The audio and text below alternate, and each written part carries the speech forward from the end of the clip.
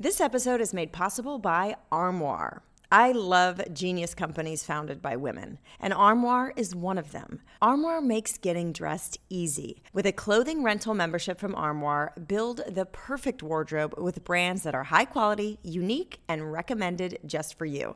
All you have to do is take a 5-minute style quiz and select items from your dynamic personalized closet. The styles show up at your door in as little as 2 days, and then when you're ready for new clothes, you just swap them out for more new-to-you styles. To me, Armoire solves so many issues I struggle with today, the biggest one being accumulation of stuff. Let's face it, women want to feel on trend and fresh in their clothes, so we like to shop for new clothes often. But I also get overwhelmed when I have too much to choose from, which happens after years of shopping. I forget what clothes I have, and I end up wearing the same thing over and over.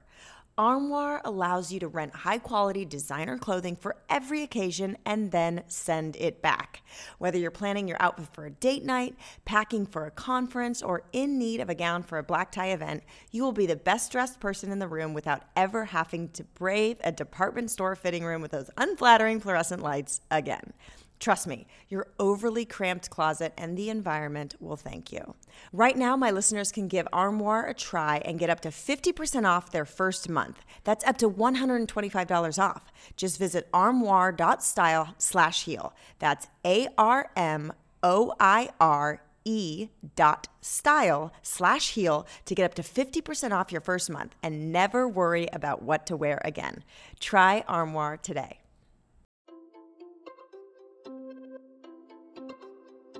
Welcome to the Heal Podcast. I'm Kelley Noonan-Gores, and every week I speak to the leading doctors, healers, spiritual teachers, and scientists to find out what is truly possible when it comes to healing. I also interview real people with extraordinary healing stories. My philosophy is, what's possible for one is possible for all. Hey everyone, and welcome to the Heal Podcast. Today's conversation is a powerful one.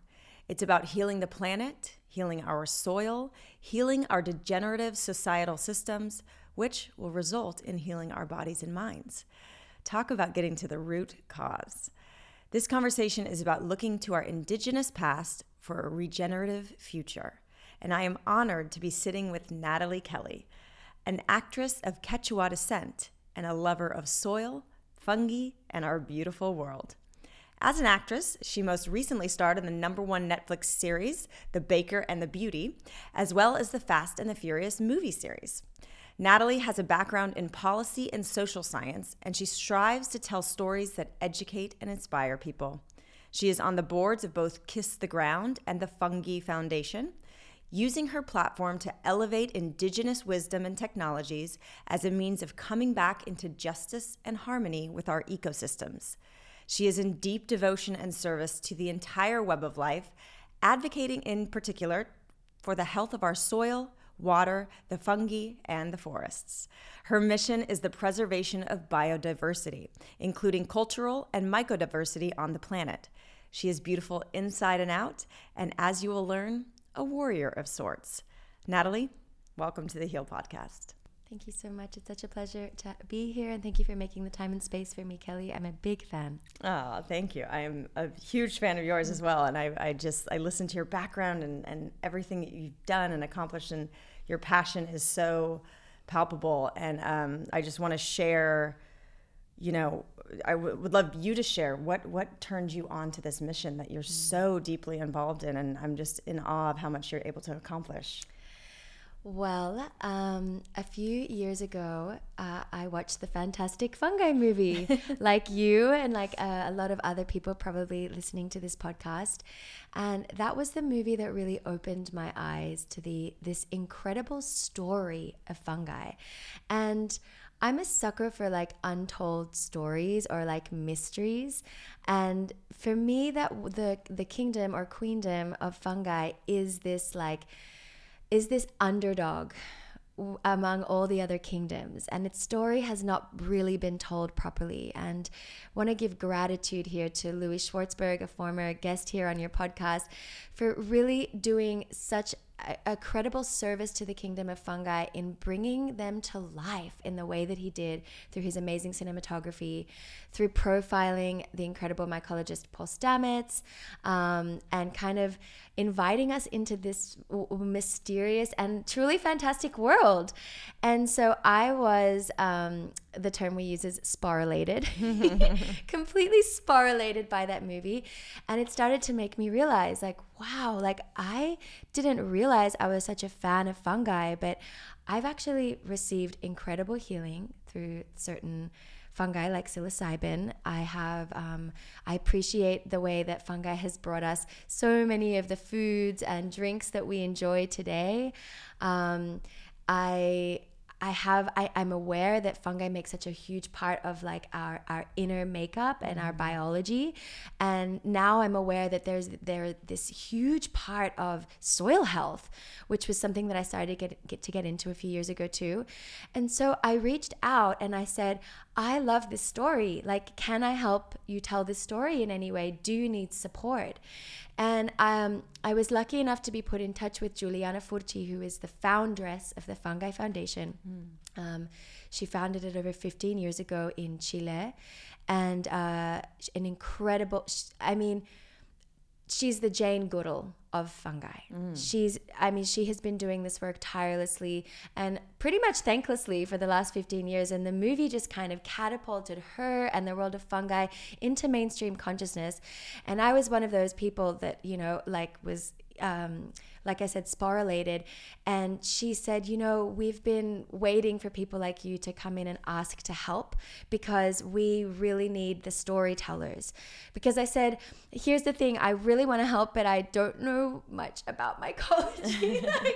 I'm not a scientist, but I can spin a story. And she said, that's exactly what we need, because the Fantastic Fungi movie definitely opened everybody's eyes to this fantastic world, but there are more stories to tell, and a lot of them involve the fact that the fungi actually need our help. So there's all this talk around how fungi can heal us, but we live in a world where these healers need healing and need help. Fungi, as you know, are a kingdom just like plants and animals. And as Louis mentioned, there's, I think, 6 times more fungal species than even plants. And it's the forgotten kingdom. It's the forgotten We kingdom. know flora and fauna. We've never been taught about fungi, and it's the oldest.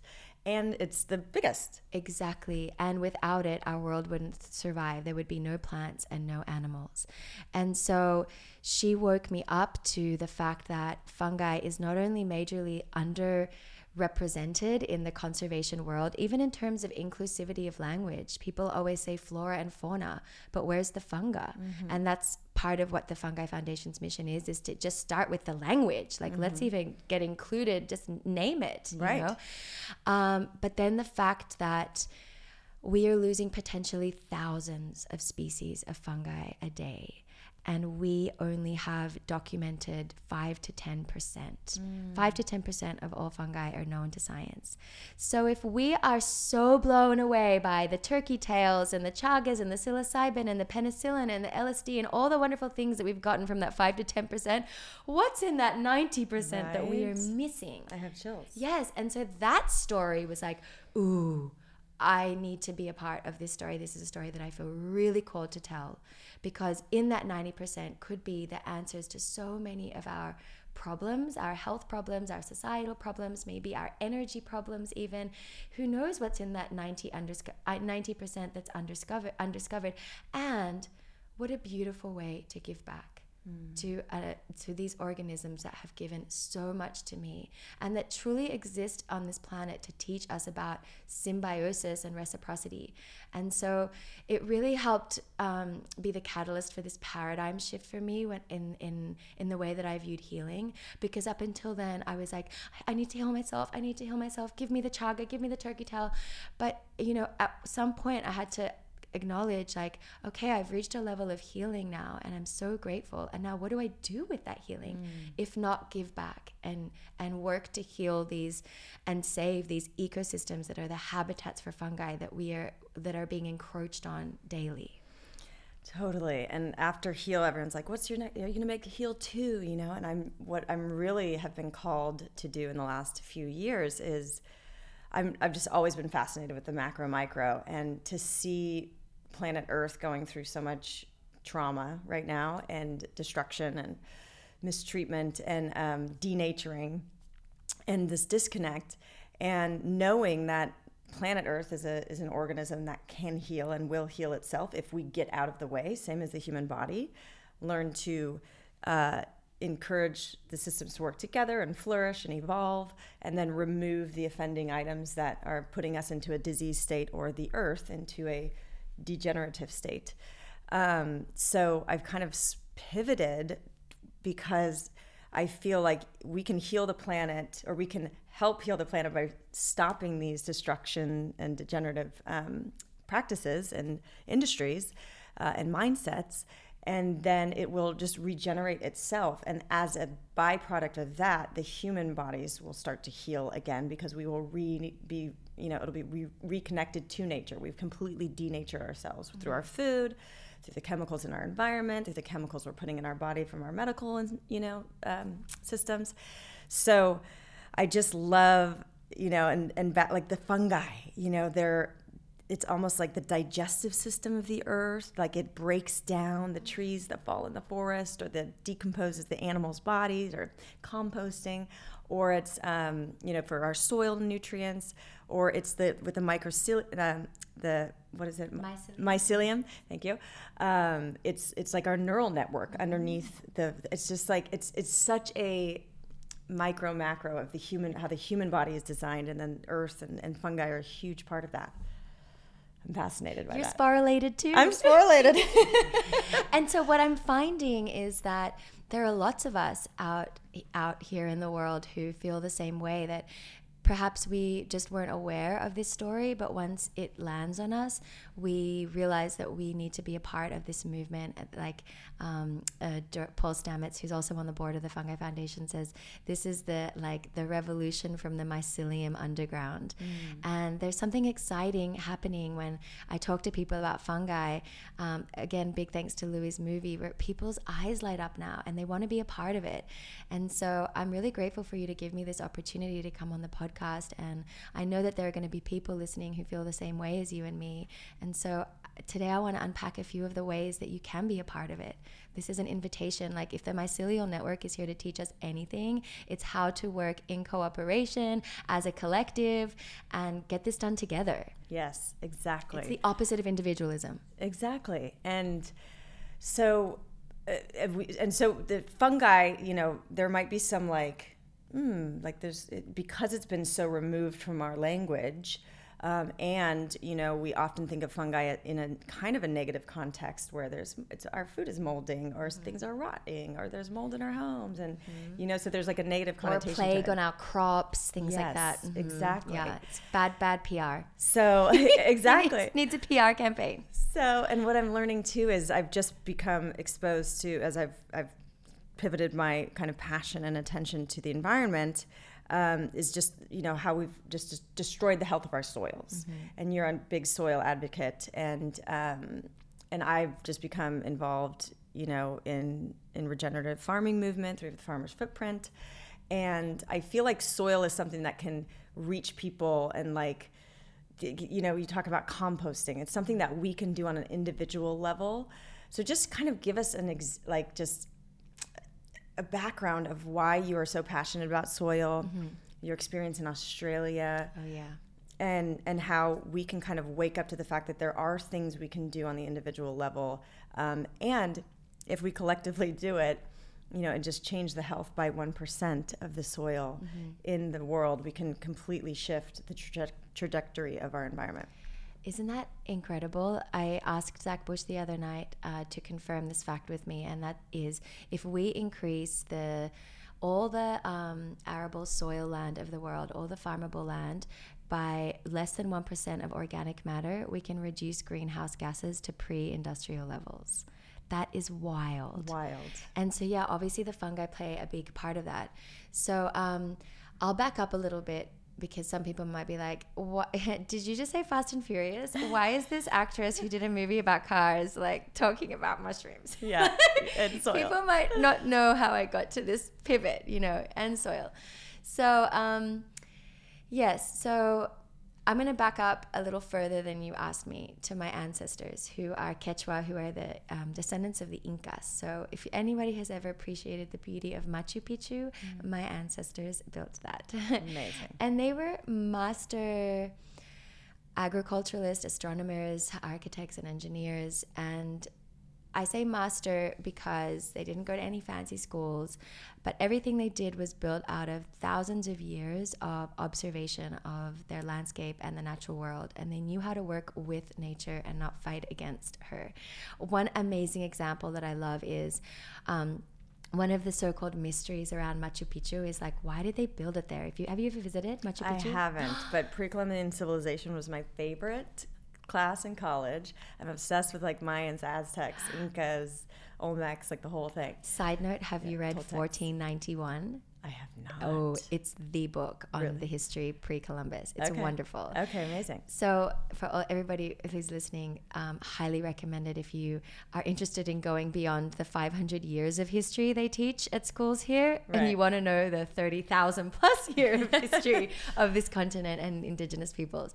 So they built Machu Picchu where it is, even though it's in this like infamously hard to reach place in the middle of these like perilous mountains in the middle of like this wilderness. They built it there because that's where the fault line is. And if they're going to build a city out of stones, then why not let nature and her like the natural tectonic movement of these plates break up these stones for you, so it's less work. Wow. It just makes so much logic sense. We never think about that when we put in car parks and shopping malls and buildings. We never think in a logical way about if this is working with or against nature. And so when it came to farming, they were also brilliant farmers, and my ancestral land in Peru still has the terraces that the Incas built, and they're still being used for agriculture. Okay. And beyond just the Incas, like, some of the indigenous people of the Amazon, not some of them, but the ancestors of all current indigenous people in the Amazon actually built the Amazon. It is a bioengineered, man-made, planted orchard. Wow. It is a food forest created by indigenous humans, based on, like I said, thousands of years of observation of the natural world. And this is where things get really exciting, because this goes to, I heard you say like, nature knows how to heal itself. And if we just step out of the way, then it will like recover and replenish. And I fully agree. But, and we can help it happen in a faster way if we move into our birthright, which is to be a keystone species in the ecosystem. And that is what indigenous people, especially in the Amazon, are here to teach us. Example. So the Amazonian soil is really like traditionally quite poor and full of clay and not conducive to a lot of productive agriculture or biodiversity. Can't really support a lot of humans. Okay. But somewhere in their studies of the soil levels, the stratas of soil, they discover that a few thousand years ago, it changes from this red clay soil to this black, thick, moist, juicy, nutrient-dense earth. And that they call terra preta, black earth. And that is a man-made invention or intervention. Wow. Okay? Wow. This is the true definition of regenerative. Humans intervening in an agricultural system and leaving more biodiversity and more topsoil than where they began. Yes. So it blows sustainability out of the water. We're talking like building better. Actively. Yes. So they did that, and out of this this discovery of Terra Preta, they were able to support civilizations of millions. And this was previously like unheard of and like unthinkable when it came to like the way historians and even just people in the conservation movement had viewed the Amazon as this like pristine wilderness where a few indigenous people still roamed nomadically. No, we were supporting civilizations in there. And the fact that there's very little trace of them now is testament to the fact that they left no trace because they were so circular. Yeah. They weren't leaving behind trash. Right. Everything that they built or ate or clothed themselves with was from the forest and has gone back into the forest. But one of the only silver lining with all the deforestation happening is now in certain places like in Acre, which is a state of Brazil, you can fly over these cattle farms, which is deforested Amazon, and you can see the earthworks that they made. And now there's it's an archaeological hotspot in the world because people are descending on the Amazon to find out about these lost civilizations because they offer us a new blueprint for how to be human, for who we're truly supposed to be. I mean, this is a time in human history where humans are building biodiversity and not destroying it. Mm-hmm. And the whole agricultural civilization story that we've been fed until now has been very Eurocentric, which is from the Romans to the Egyptians to the Greeks, Mesopotamians, all of these civilizations have come and gone, and they've fallen all because of the same root cause, which is soil erosion due to deforestation and bad agricultural practices that leads to more erosion and then desertification and then hunger and then causes all kinds of socio-political problems, okay? Mm-hmm. Our civilization is heading down that path now. Yes. So the fact that we are being offered a blueprint for a different way to live is so exciting because, and this is why I do this work to really elevate Indigenous wisdom and cosmovisions and technologies, because they are offering us an alternative. No, here's a way that we can eat, live, clothe ourselves, build our clothes, have all of our needs provided for without owing nature an ecological debt, actually in reverse, leaving her in a better state than when we found her. Exactly. And we are this keystone species, and we've, bravo, we have all this amazing technology that has made our lives convenient. But at the expense of, the health of our bodies, the health of our society. So it's like now is the time we have to wake up, take what's at our fingertips of what this amazing technology that we have. I mean, like we talk about, in HEAL, we're not anti-Western medicine. Western medicine has amazing diagnostic equipment to find out what's going on. If there's an acute illness happening, thank God for surgical technologies and all the research that we've been able to do. But in this sustainable chronic illness issue, it completely fails at getting to the root cause. And because, again, it's not in alignment with how nature designed the human body, and is completely disconnecting us from our planet, which is, it's the symbiotic existence. And so, I just love the work that you're doing. I love, if we can, like you said, activate this mycelial network of humans, because we have such tremendous, and we're only using, a certain small percentage of our brain. We're only aware of a certain small percentage of the power of fungi. I mean, the fact that there's fungi that can eat up an oil spill. Mm-hmm.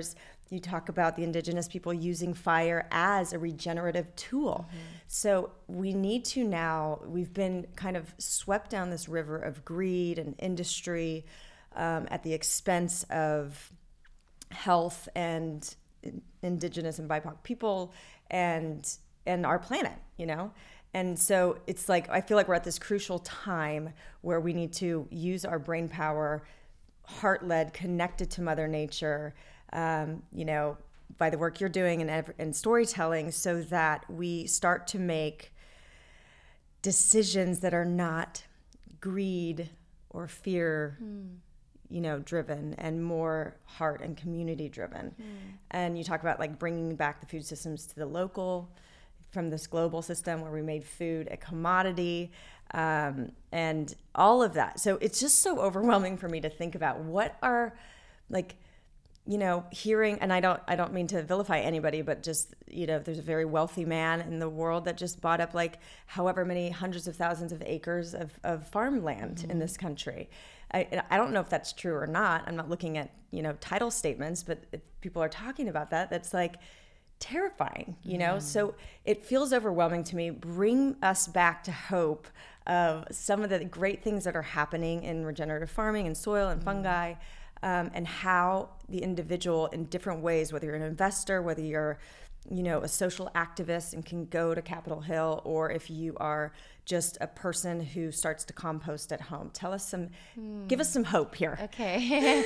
That's a big task Yeah. because things can get really depressing if that's the lens through which you're looking at the world. I think the hope is that more and more of us are waking up, and I think it's so fascinating that your pathway into this world has been through personal healing and healing our personal health. And me, like myself included, a lot of us have come to this path because we've faced some kind of chronic illness, whether it's physical or even spiritual, like the rates of depression and anxiety are through the roof. And I truly believe that it's because everything has a spiritual cause. And the fact that we remember in our cellular DNA a time before we were colonized, before we were extractors and living so degenerately, we do remember a time when we were living in harmony with the natural world and giving back more than we took. That's somewhere back there in our ancestral DNA of our 300,000-year human history. And so something doesn't feel right when we're in this world and we have to buy even if it's organic food, but it comes in a plastic package that we then have to throw in the trash that we know is not going to get recycled, but we lie to ourselves. And there's hope, like, well, I've spent all this money on this organic broccoli, but that like glyphosate doesn't care, it's everywhere, and so everything, I think in the Western world, we're starting to wake up because we're becoming sick, whether physically or spiritually. And so we're starting to realize, like, these systems are not designed for us to be healthy, for us to be flourishing, for us to be in community. They're designed to keep us sick, to keep us consuming, to divide us. And more of us are waking up and joining this revolution and saying, like, if it's like, why are we accepting this as a status quo? Like, if it's broken, let's fix it.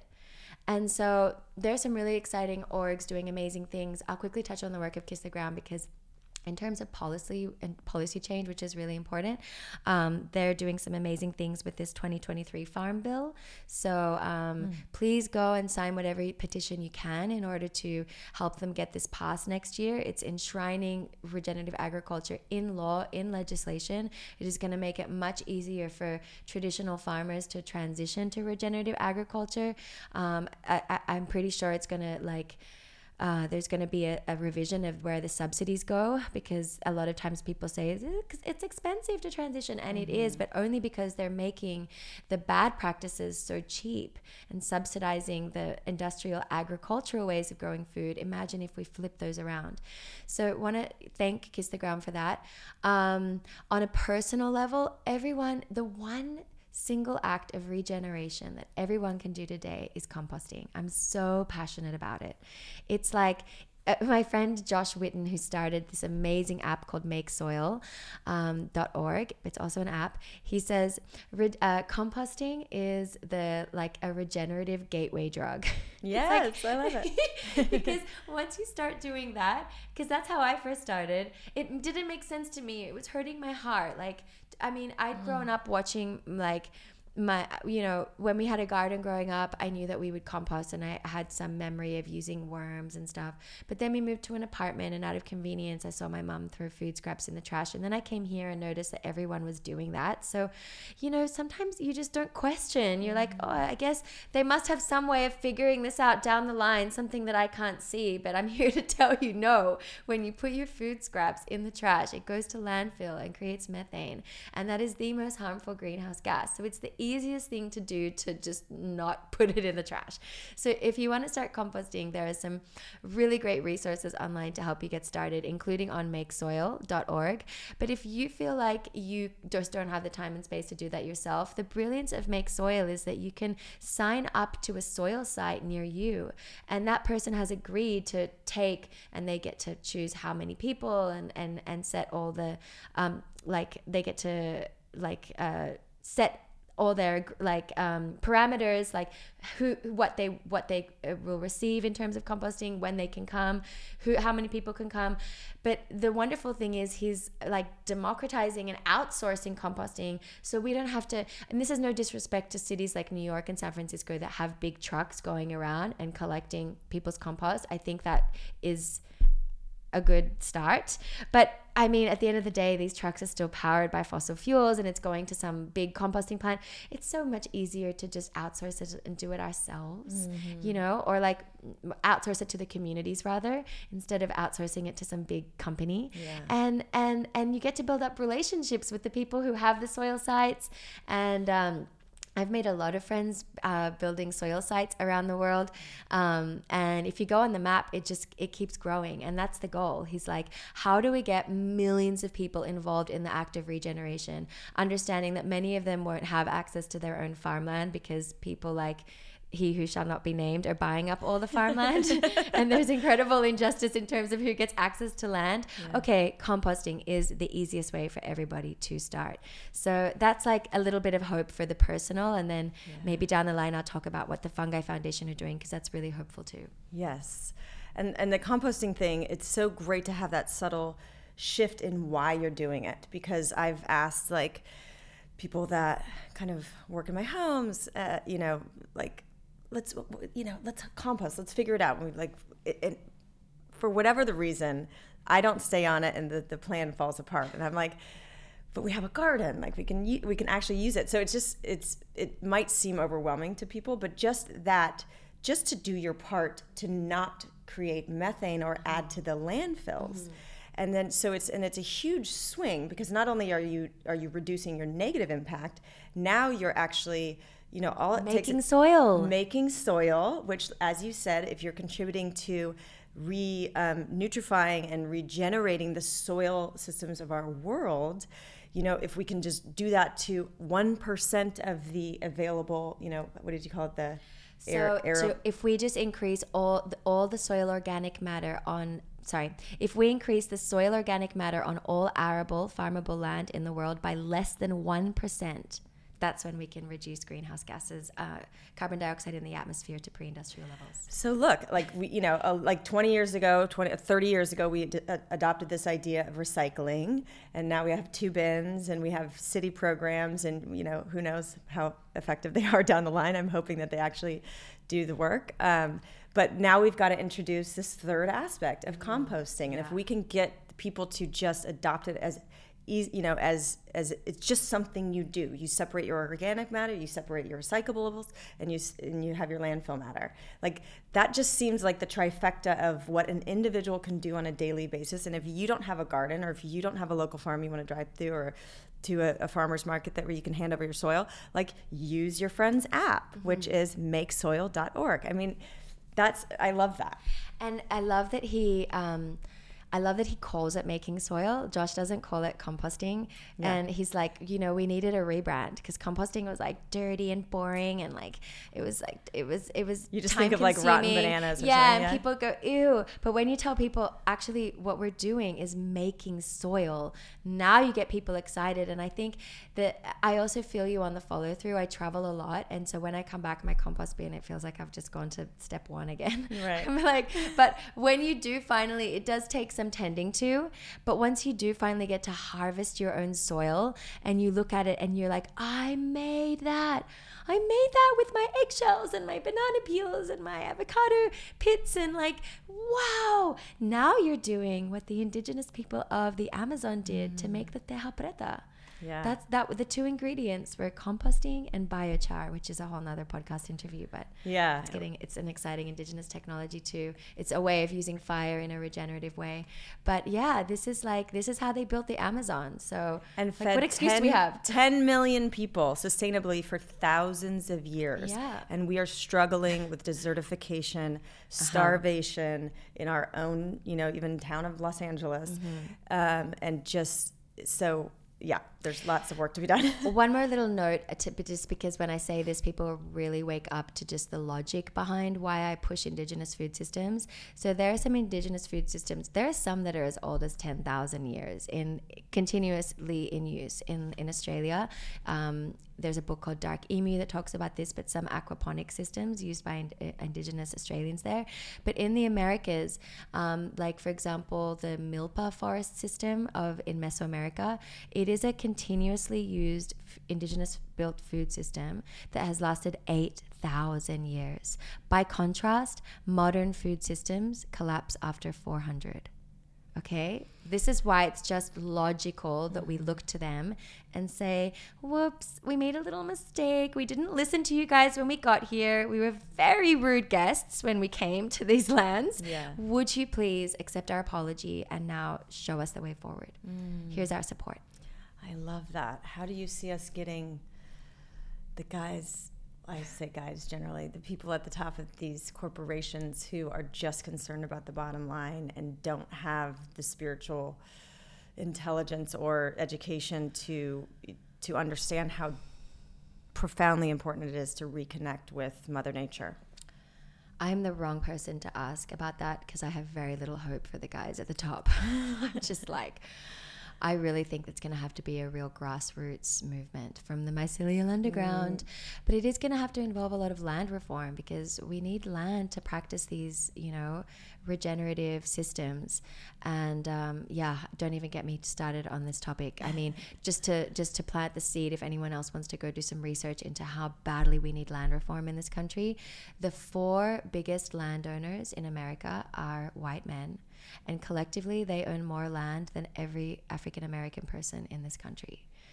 End on the hope. There is an exciting movement. It's called the Land Back Movement, where counties, states, places all around America are acknowledging that it is really important for Indigenous people to be rematriated onto their lands, also so that they can steward these and bring back some of these systems and teach us. The one really exciting project to look into is the Sogorea Land Trust in the Bay Area. They've given land back, I think it's to the Ohlone tribe, and it's pretty much run by this council of women, and they allow other people to come on and learn, but like, this is a tribe being rematriated on their lands. I think it's just happened here in Los Angeles, which are Tongva lands. I'm hoping to see it happen up in Ojai, where I live, on Chumash lands. And we just need to start getting this into our vernacular again. Like, we are very recent and very rude guests, and it's time for us to first acknowledge the Indigenous lands you were on, and you can do that by looking up nativeland.net, and then do some research. Like, are there any groups actively working to revive these systems that we so desperately need? Maybe I can donate, maybe I can volunteer, but for me, I think that is more hopeful, that the revolution comes from us on the ground than waiting for these CEOs who make big bucks at the expense of our health and our soil health, and are going to be really hard to budge unless it's for greenwashing. I know. And I think, you've mentioned this before, and we all see it. A lot of people villainize, there's an evil force at play, and maybe there is, but I tend to think like there's just more an ignorant force at play, and they've convinced themselves that they're helping in some twisted way.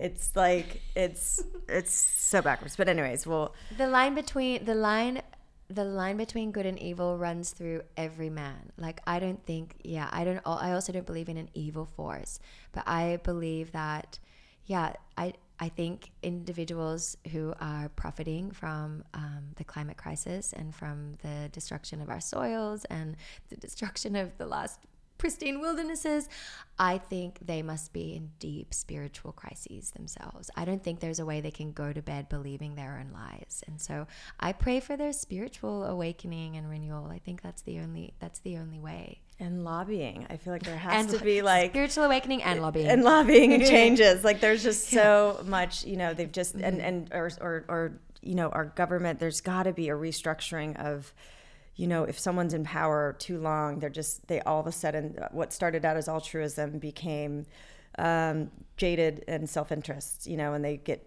their pockets lined by these lobbyists for different industries, and then they're making laws based on their own personal interests. And it's like, but that to me is like the term limits and lobbying has to be looked at Okay, yes, and because I always like to give, there's an Indigenous answer to that. So Great. I think these rules and laws, especially around terms and term limits and lobbying, are really rooted in Eurocentric values, which are like profit above all else, out of sight, out of mind. If it's not in my backyard, I don't care.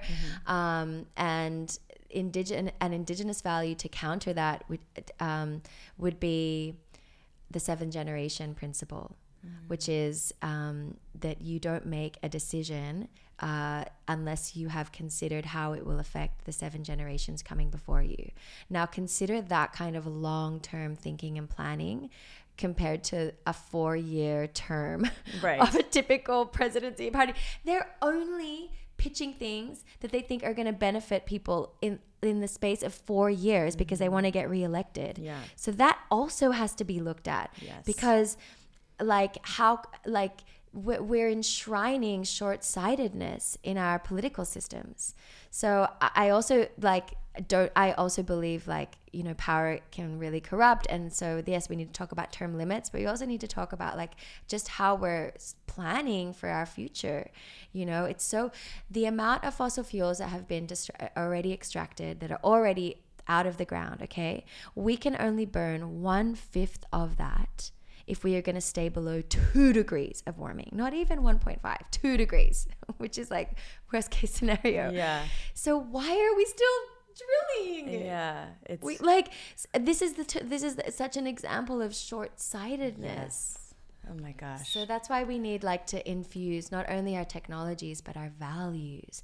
Do unto other downstream as you would have them do unto you. Just because it's out of sight, it is very much not out of mind. 7 generations. 7 I generations. love that. And they say when you do healing, you can heal back and forward 7 generations because you are changing your energetic makeup and DNA and chemistry and everything is connected, exactly. Quantum physically. And the agroforestry system that I was describing, that is how the Amazon was built. An agroforestry system sometimes takes up to 30 years for completion. You start with nothing. You clear the ground with some controlled burning, and then you start planting in succession every year, a mixture of climax trees and annuals and perennials, and it's this whole beautiful system of successional planting until in 30 years you've created a forest that will last thousands of years. That's the kind of deep time thinking we need to go back to, rather than just, what's the quickest buck I can make, Yeah. And that's, I'm looking at what this pandemic did, and this divisiveness that we poured gasoline, for lack of a better metaphor, on, and blew up this polarization. But it's now, for a certain population, they're going, whoa, we need to take our power back, go back to a local community situation, grow our own food. So people are buying up land, and we need this this mycelial network of earth savers to start that process of creating that forest, creating that biodiversity now. Yes. and commit to it for the next, the rest of their life. And it's not so we can leave that gift for the future generations. Exactly. And it's not like this is some impossible task. The Indigenous people have given us proof that it is possible within the realm of human history and experience. So yeah, I think I get excited about that too. Tell me about the Shambhala warriors, because when I listened to a podcast that you talked about, I got full body chills, and I'm like, I think I'm going to be a Shambhala warrior. Okay, you are a Shambhala warrior, and I know that there are many Shambhala warriors listening here. So the Shambhala warrior prophecy is an ancient Tibetan Buddhist prophecy that Joanna Macy speaks about, and I encourage everybody to listen to her telling of it. You can look it up on YouTube. So I'm going to give a little paraphrase version, but it basically goes like this. There comes a time in human history, or there will come a time in human history, this is how the prophecy goes, where the fate of humanity and the whole world hangs on by just the frailest of threads. It seems like it's kind of near. I feel like we're in these times too. Yeah. Yes. Okay. And at this time, it's going to feel very hopeless, because there are going to be some very powerful people and dark forces and powers in the world that accumulating these weapons of mass destruction, and it's just getting darker and darker. At this time, when it feels like all hope is lost, the Shambhala warrior enters into the picture. Now, this is not a warrior that you're going to recognize because of they have like a shield or a sword or a certain insignia on their military uniform. These warriors are more incognito than that. And how they will how they approach this situation is by entering into the halls of power where these decisions are being made, and they will dismantle these weapons of mass destruction because they know that these weapons were made with the human mind. They are man-made, therefore they can be unmade with the human mind. It's not some supernatural force that we're fighting against. If we did it, we can undo it. And so these are like undercover warriors going into places where all the decisions are being made, and they're influencing and they're unraveling and dismantling and building new systems. And they have two weapons. The first is the weapon of compassion. And the second weapon is the weapon of the understanding of the interconnectedness of all living beings. So the compassion is the heart medicine, and this understanding of interconnectivity is like the mind, helping you balance out that compassion, because if you just live in the compassion, you can get really burnt out. It's very heavy stuff that we're living through. And so the other part reminds you that everything is interconnected. We all have a role to play, no matter how small, and just to see the bigger picture and that we're not alone.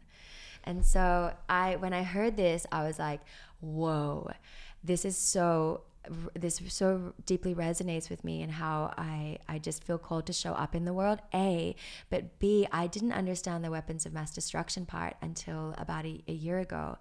I thought like, I'm going to go in there and like, the weapons of mass destruction, so like nuclear arms, etc. It wasn't until a year ago that my mother told me that my grandmother who's a rural farmer in Peru, they were sold DDT as a form of delicing their animals, and were also told that they could use it on their children when their children got lice, came home from school with lice, that they could rub it on their heads. And 2 of my aunties died from cancer, and I just put the dots together, and that's when I realized, those are the weapons of mass destruction that I'm being called to dismantle. The agrochemical industry. Oh my God. Those, we don't think about those as weapons of mass destruction, but they've been unleashed upon us. And so, that's why I do this work with the soil and the lobbying and the advocacy and the fungi, because at the end of the day, it's all part of this like fight against this industrial chemical complex that controls what we eat, what we put on our bodies, and it's personal now. And we're seeing this. In the toxic chemical spills that are randomly and weirdly happening all over this country, and the byproduct of the train derailment and this like phos gene or something, whatever it was called, it was literally like a chemical weapon that they used in World War II. And we also found like Agent Orange, which kind of became chemo, right? Like the chemical destruction we are inflicting on ourselves is the biggest weapon of mass destruction. And it's why cancer is, I can't go, when I started making Heal however many years ago, 6, 7, 8 years ago, like 5, when was it? I literally was like a week, every week goes by or every month goes by that someone I know, I hear someone getting cancer. Now it's like the amount of health issues that I'm seeing is just devastating. And it's just, so all of that to say, I have the prophecy of the Shambhala warrior, and looking at you and the work you're doing. Literally, besides the fact that my favorite jeweler is Shambhala, I have like 4 different Shambhala bracelets. And I've been wearing them for like 10 years. So and I just was drawn to this company. They make beautiful jewelry.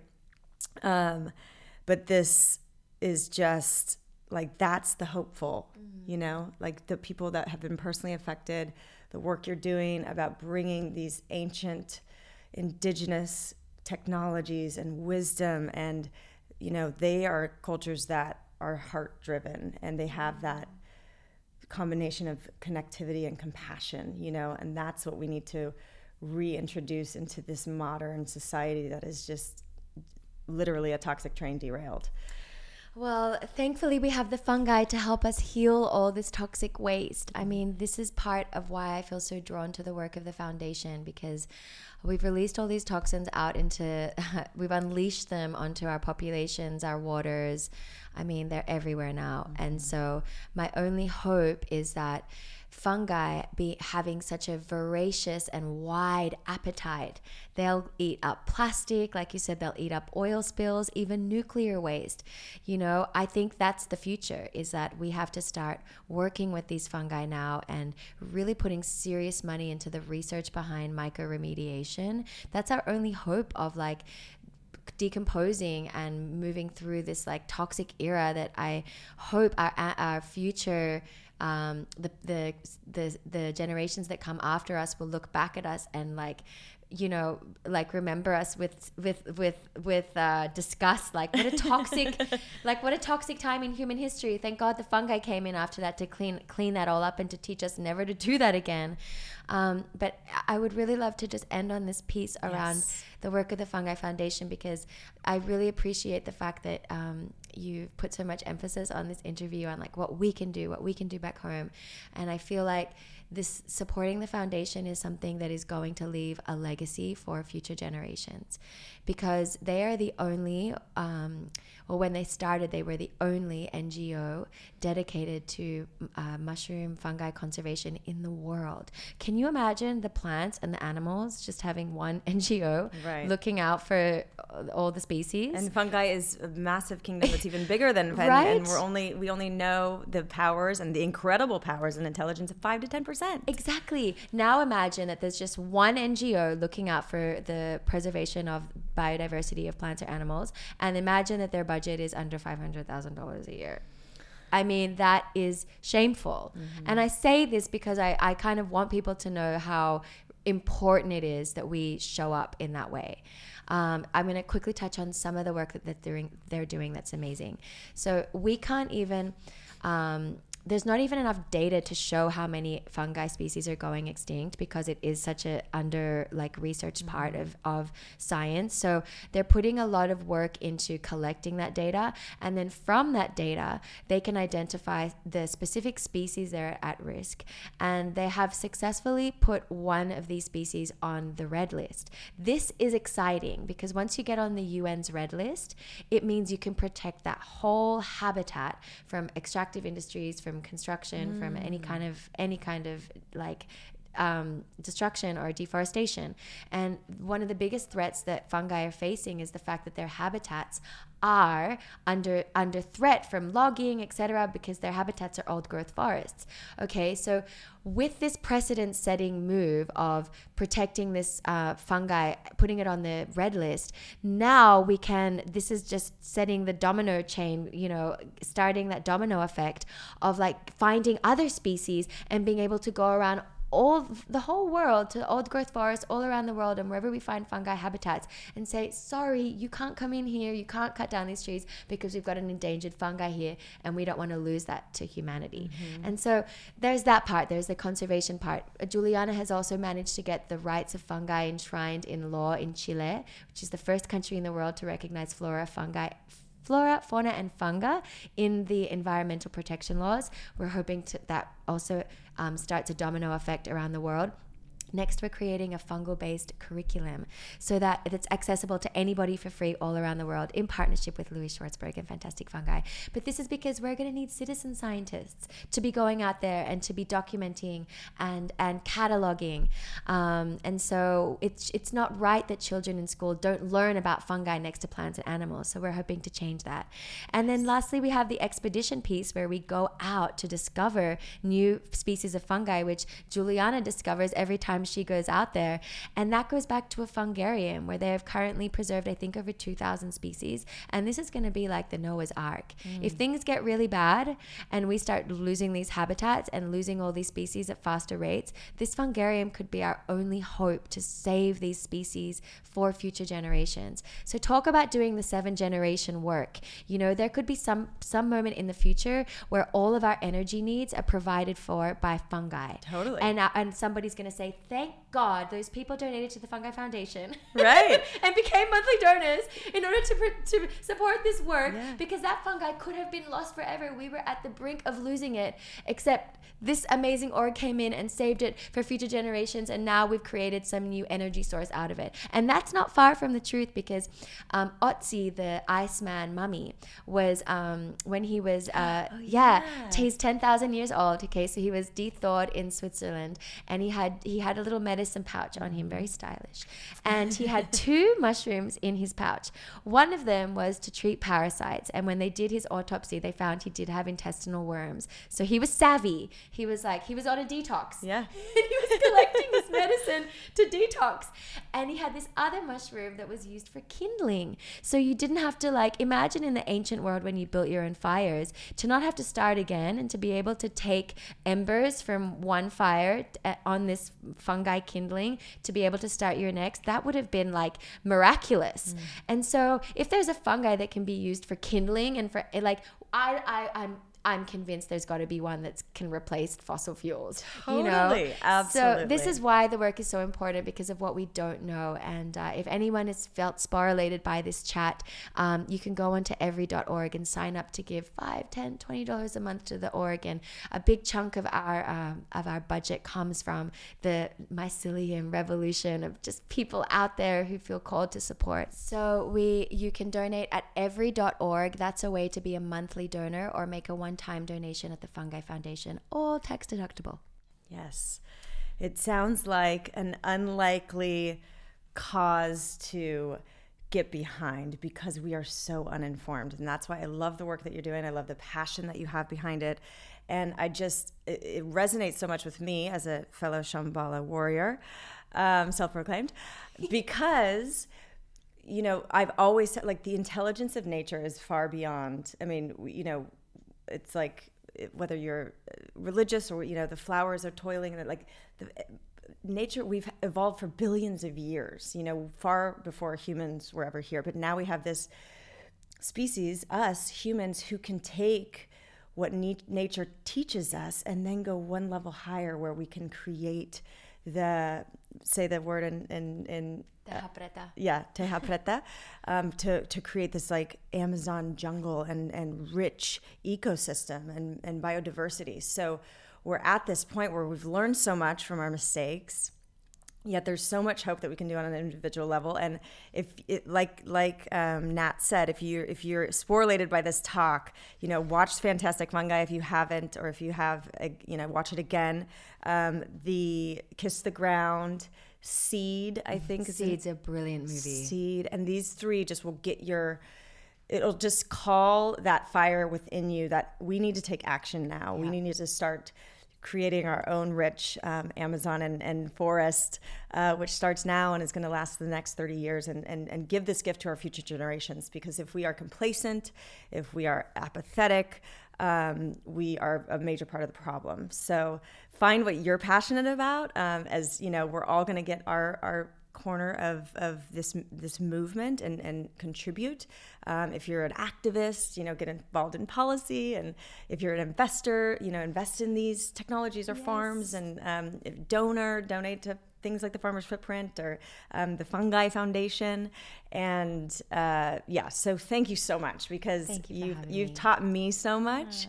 And you humbly said, I love that you think I'm an expert. I mean, your knowledge is vast, and I just really appreciate you sharing it here today. Thank you very much. It's been a pleasure. Thank you for listening, everyone. Thank you for listening to the Heal Podcast. Be sure to tune in for more empowering wisdom and inspiring healing stories. Oh, and make sure you hit the follow button on Apple, Spotify, or wherever you listen to podcasts so you don't miss that one episode that holds the answer you've been searching for. And if you feel inspired, we would love you to rate and review us so that we have the opportunity to reach more people. And of course, you can follow us on Instagram for some behind-the-scenes fun and more inspiration at Heal Documentary and at Kelley Goris. Thank you so much and be well.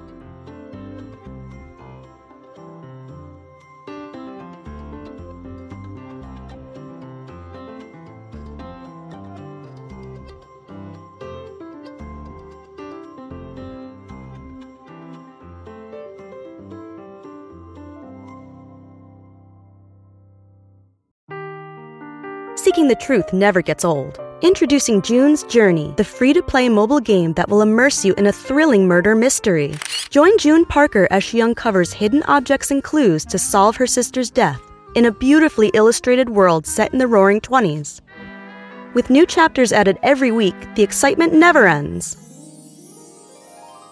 Download June's Journey now on your Android or iOS device or play on PC through Facebook Games.